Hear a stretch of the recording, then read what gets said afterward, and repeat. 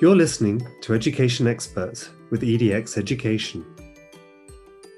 Education is evolving. Join Heather Welch from EDX Education chatting with teachers, psychologists, parents, authors, creatives, and other talented experts to keep up with the trends and what's happening from around the globe. This podcast series from EDX Education discusses home learning, school readiness, being creatives, changing in education, discussing what's next, hands-on learning, or as we like to say, learning through play.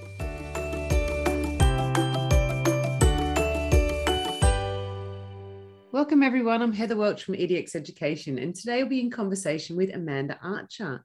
Amanda is a mum, a teacher, a researcher, and an education expert.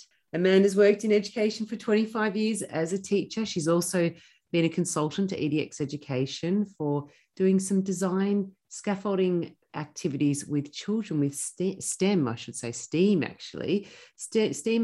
in Dubai, and she's currently researching digital language and communication. I have to tell you, Amanda is one of my very good friends who I first met in Dubai and has lived all around the world. We first met living in Dubai as expats, and she has always been a great source of education advice over the years and just an amazing mum friend. So today I'm really excited to have Amanda on board with us because it's also International Podcast Week as well. So today, Amanda, we're chatting with you about your research, your love of learning and communication and digital language. Welcome, Amanda. We are so happy to have you here today. Oh, thank you for having me. What a wonderful introduction. Thank you. So listen, I know that now you're still living overseas. So we've both left Dubai, which is always a fun experience. But what have you been up to? I want to hear a little bit about this researching that you're doing at the moment. Well, I've been living in the Netherlands now for 2 years, and I've been speaking a lot to people about the language around being online for mostly Generation X. So I've been talking to educators, I've been talking to millennials, and it's been a really interesting insight into where we're heading with regard to comments online and how children engage with being online. So I suppose, I know for myself, I think, the last 12 months has maybe supercharged the younger generation in this as well. But before we go too much into this, I'd love to know, why did you first go into teaching? I've always loved the process of teaching and learning and discovering new ways to engage in this process. I am invested as an educator in progress results and not final results. My educational philosophy is simple: every child counts. And the travel is good too. I've been studying and teaching in education for a really long time. I started teaching in 1996. My first 10 years teaching in cities all over Australia. I also completed my master's in education in online learning.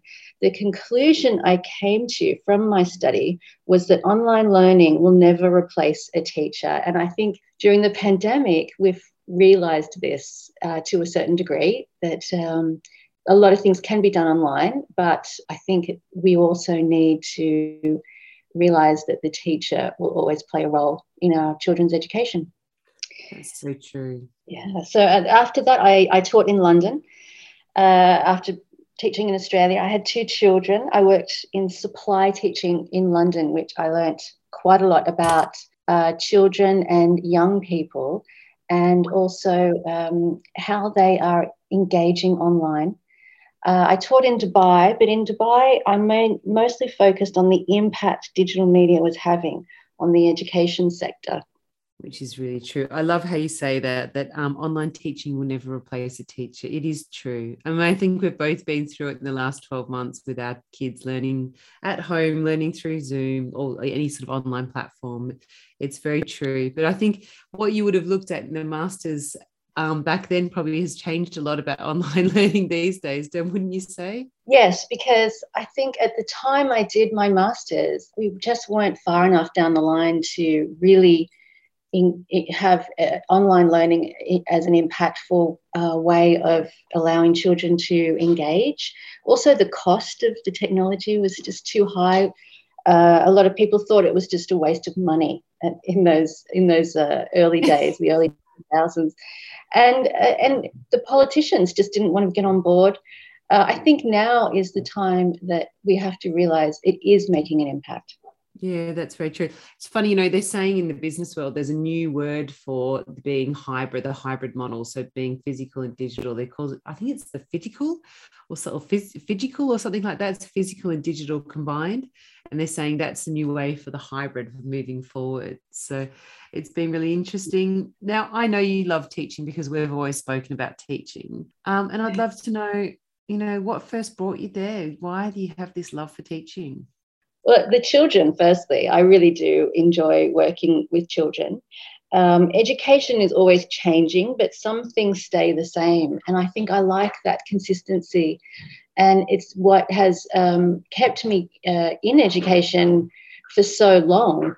Teaching and learning are fundamentally the same the world over, which has been great for my lifestyle living in different countries, because I can just go and work anywhere. I can pick up work wherever I am, and that's been a real advantage.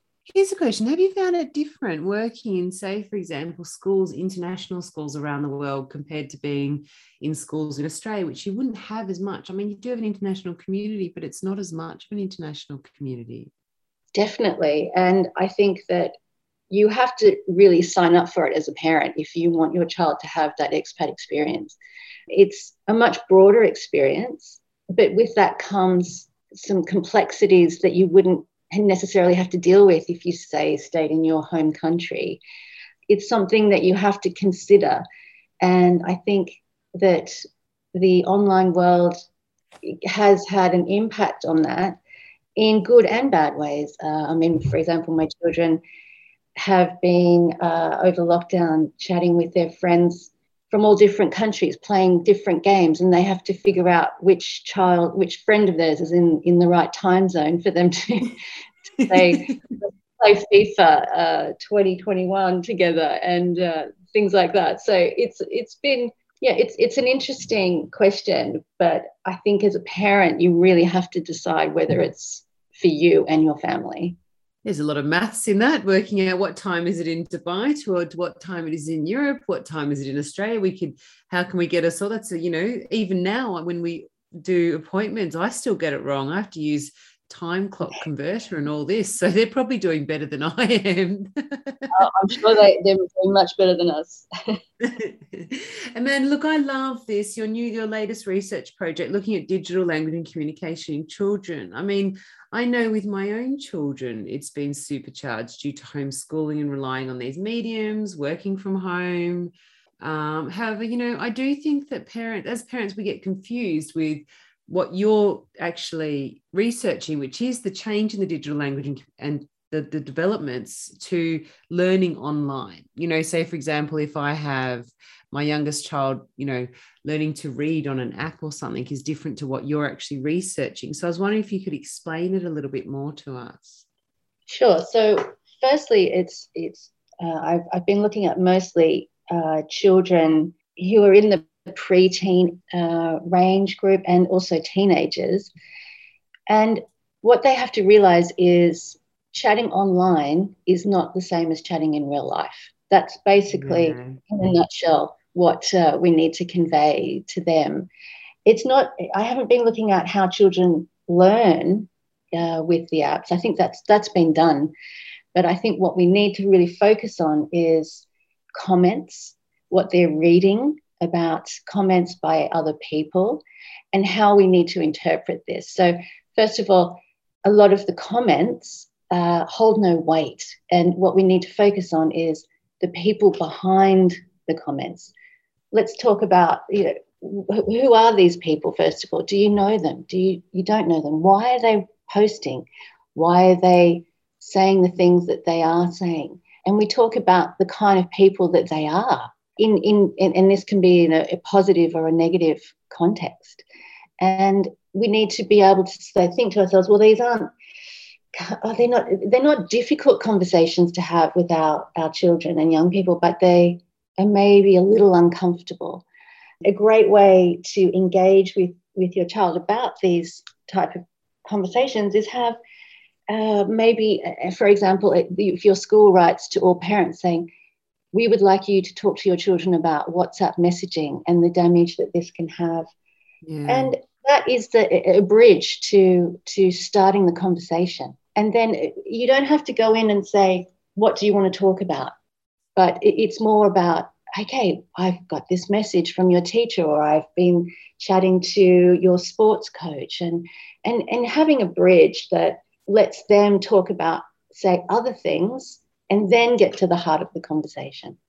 Yeah, no, I get it's having that. So, on the football field, if you say something off the cuff, it's not there forever. But if you write that in, say, for example, on a WhatsApp message, it's there forever. I mean, you can delete it, but, they may have already read it. So the damage is done. And that's very different than an off the cuff comment when you miss a goal or something in a team. And I mean, even then it shouldn't be said, but, it can be forgotten to a degree. Is that what you're kind of saying? Yes, well, there's context there as well in the real life world, and also there's the ability to be able to read the situation, and I think you don't get that online, and children don't realise this. They see it online and they interpret it how they want to, and particularly if they're having a bad day, they might read it in a way that's really negative. It's a really interesting source of education that we haven't really touched on, because we haven't needed to. We haven't been in this situation where children are looking to us for direction, because being online is something that we're all trying to get used to. You gave me we were speaking last week, you gave me a really lovely way to explain that, and a really good learning say curve for your own children. You were explaining about the Euro 2020 football final, where you saw a lot of online hate messages posted about particular players. And I suppose, could you tell our audience about that? Because I think that was such a lovely way to, use a real life experience that they can connect with, and they were kind of part of to a degree, because they can see what's been written and not understand why it has been written. Yes. So for my children, football for them is something that they engage with their friends. They play on the weekend. They're not exposed to a lot of the negativity around football. I've managed to find some really great coaches here in the Netherlands for them to see as role models. And I think they're becoming aware that football does have some negative aspects to it. But instead of me asking, have you read the posts? Because of course they follow the players, the football players. They know a little bit about why people are saying the things that they're saying online. But I didn't focus on the comments. I focused on the people who were posting, and I said, what do you think of the people who are writing these things? And one son said, they're idiots, and the other said, oh, they don't deserve to be even watching football, because they hold the game in high regard. They think it's a wonderful game, and only for people who respect the game. And I think there's a time and a place to talk about racism, and it's equally as important a conversation. But at that time, I didn't want to give weight to the words, and I think we need to shift away from that and talk about, well, who are these people, and why are they posting, and why do you think they're saying these things? And that's what my focus is. And again, we need to talk about these things, and it'll come from the school, say, or from coaches. Please have this conversation with your children about being online. And I think we've heard from researchers, we've heard from people about the data, and it's shocking. And we can't just keep blaming the big techs, the politicians. We have to start saying, well, let's take some control and let's start doing that. And I find, anyway, for me, from my research, is that it's communication and language development that needs to be the focus to help children and guide them through being online. Yeah, no, it's definitely, and especially in the last 12 months, we have actually all, I suppose, we increase time. You know, I love your children's responses. In a child's eyes, they just give us the best responses straight away. You know, straight away they're like, actually, they had an understanding that, you know, they had the emotional connection, and they said, you know, they're idiots. They don't deserve to watch something that they love so much. And I think it's such a wonderful way to explain it, because it's so simple. It's so simple, simply put. But education is key. I can't agree with you more. And maybe this is something that, as you say, we haven't started to really have these conversations with children. We're sort of kind of band-aid fixing it, I think. You know, like if something happens, all of a sudden we're like, oh, okay, you know, talk to them about this, rather than having, we need a whole solution or even part of the curriculum, because this is part of our curriculum these days, isn't it? It is. And I actually read a lot of government policy and procedure, and I have found a lot of great research by the New Zealand government into being online, and they publish fantastic resources. It's a really broad base of information that is targeted towards parents mostly, and educators and teachers. And I think that what we need to realise is that there is no answer to being online and the real world. What we need to do is build the bridges together, whether it be with the school, whether it be with your sports club, and how the kids interact on their WhatsApp groups with their sports friends, the Premier League, how my children follow the Premier League. How is the Premier League going to interact with us? This week I saw a great Instagram post by the head of Instagram, Adam Missouri, and he said, oh, we're taking a pause on Instagram for kids, which is for 10 to 12-year-olds. We're taking a pause so we can talk to researchers and educators about how it's impacting children and what they want to see from it. And I thought, I didn't realise that I had to have that conversation about Instagram for kids. So I think but he's got a lot of skin in the game. He wants to promote Instagram for kids. And I think what we need to do is to have a really good base with our children as to what is acceptable and what we do. For example, Instagram, I've done a whole heap of research on Instagram. And when my eldest son was 8 or 9, he wanted an Instagram account. And I said, no, you're too young. And I said, okay, well, let's set one up. And we put in his real birth date. And a few days later, he said, my account's gone grey. It's gone. I said, well, yes, I received an email. Instagram shut you down because you're too young and you're not old enough. And he realised that Instagram, that Big Brother's watching. And I didn't go into the whole concept of Big Brother and how there are algorithms and actually people who monitor. But he realised it's not just about posting photos and having your friends say nice comments about you or something that is quite... Or potentially getting a troll saying something not so nice about you as well. Yeah, you know, and this has to be... And settings. I follow Adam Missouri, and he'll say, oh, we've included new privacy settings, and I'll try them out and to see how far they actually go. And it's an interesting experiment into finding out, well, okay, Instagram will promote their new privacy settings, but they just don't go far enough sometimes to really... For children my children don't have an Instagram account, but my son, I think he's been scarred. He's actually 13 now, so we haven't told him now enough to have an Instagram account. But he said to realise, because we talked about platforms, and he said, well, I sometimes see TikTok and I have WhatsApp groups with my friends and we talk, it's very boring. We talk about, let's meet at the supermarket in 20 minutes, or are you riding your bike to school today? So he said it's not very interesting. And I said to him, so it's a form of communication. It is, and it's more like, hey, do you want to play FIFA? Are you home?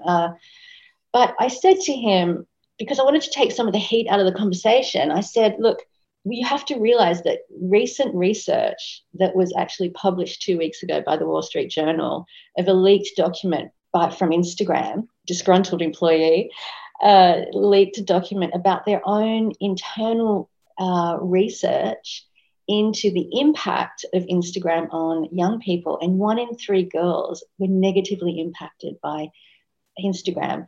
And I said, well, we have to, and I have 2 boys.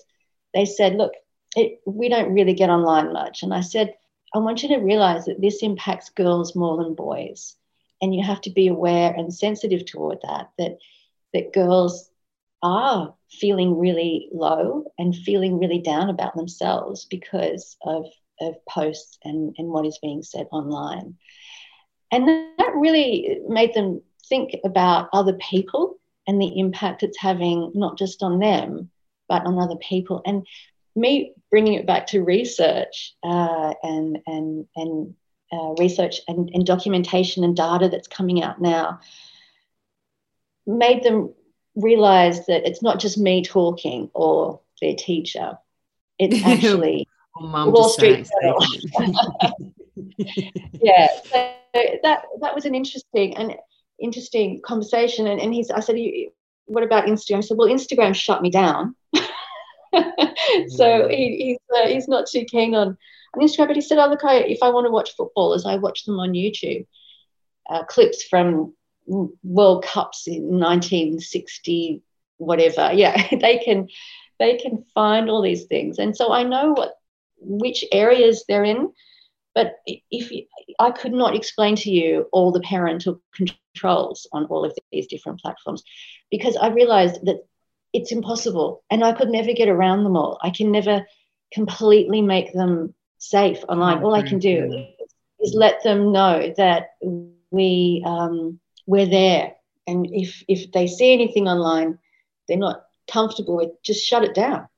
Just turn it off. Yeah, that's really true. I mean, that is such an important conversation. As you said, they're going to see it anyway. We might as well, William could ask Alexa certain questions and Alexa may answer or may not, or may just say, I'm not sure I can answer that question if it's something a little bit contentious. So, I mean, they've got information at their fingertips, which we sort of had to research, or we had to go into, even when I was at university, we had to go into ERIC, which was a system, and then we had to go through the system to get a library book, to see if the library book was there, or to get a journal, and we could download it. We had to wait 3 days. It wasn't like it is now. So the thought would be gone. And then, you'd find another way to, because we didn't really have, I'm just trying to think when the internet came in, but now, it's so developed and everything is at our fingertips and it's quick. Everything's quick. Our children are used to things, whether it's an Amazon parcel being delivered or another massive company, shouldn't really say Amazon, but any of the big e-commerce, they're just used to it. It's a very different lifestyle, I suppose. But, many people will be interested in this subject, Amanda. How can they read more about it? Or, do you have any great tips to give people that want to read about this, or even, a little bit more information to be able to communicate with their own children? I know that there's Common Sense Media, which is something that we've used when it comes to talking about, say, if my son wants a TikTok account, I've said no at this stage, because it is actually recommended ages 13 and he's not there yet. So we sort of use things like that, and we can show him and say, actually, realistically, you should be this age to have this. So, how can people read more about this subject, especially digital language and communication? Well, go to your school, to ask your child's teacher for access to their policy for online use. So that's a really good starting point, because particularly now, since post-COVID or post-pandemic lockdown, they should have updated all of their policies regarding online use. It should have been done actually during lockdowns.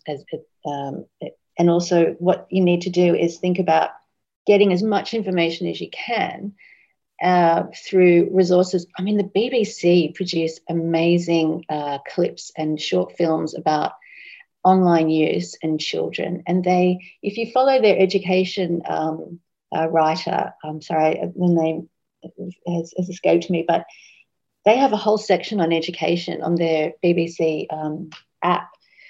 And you can go in and you can search for all the latest research and data. So go back to talk to your friends about, well, how was it for you as a teenager? Talk to your friends, talk to people who are going through the same experience with their children. I think that we need to stop looking at people who are trying to tell us what we should be doing and thinking, like Nick Clegg. He's the head of PR for Facebook. I don't think he really has my child's interest at heart. And fair enough, it's not his job.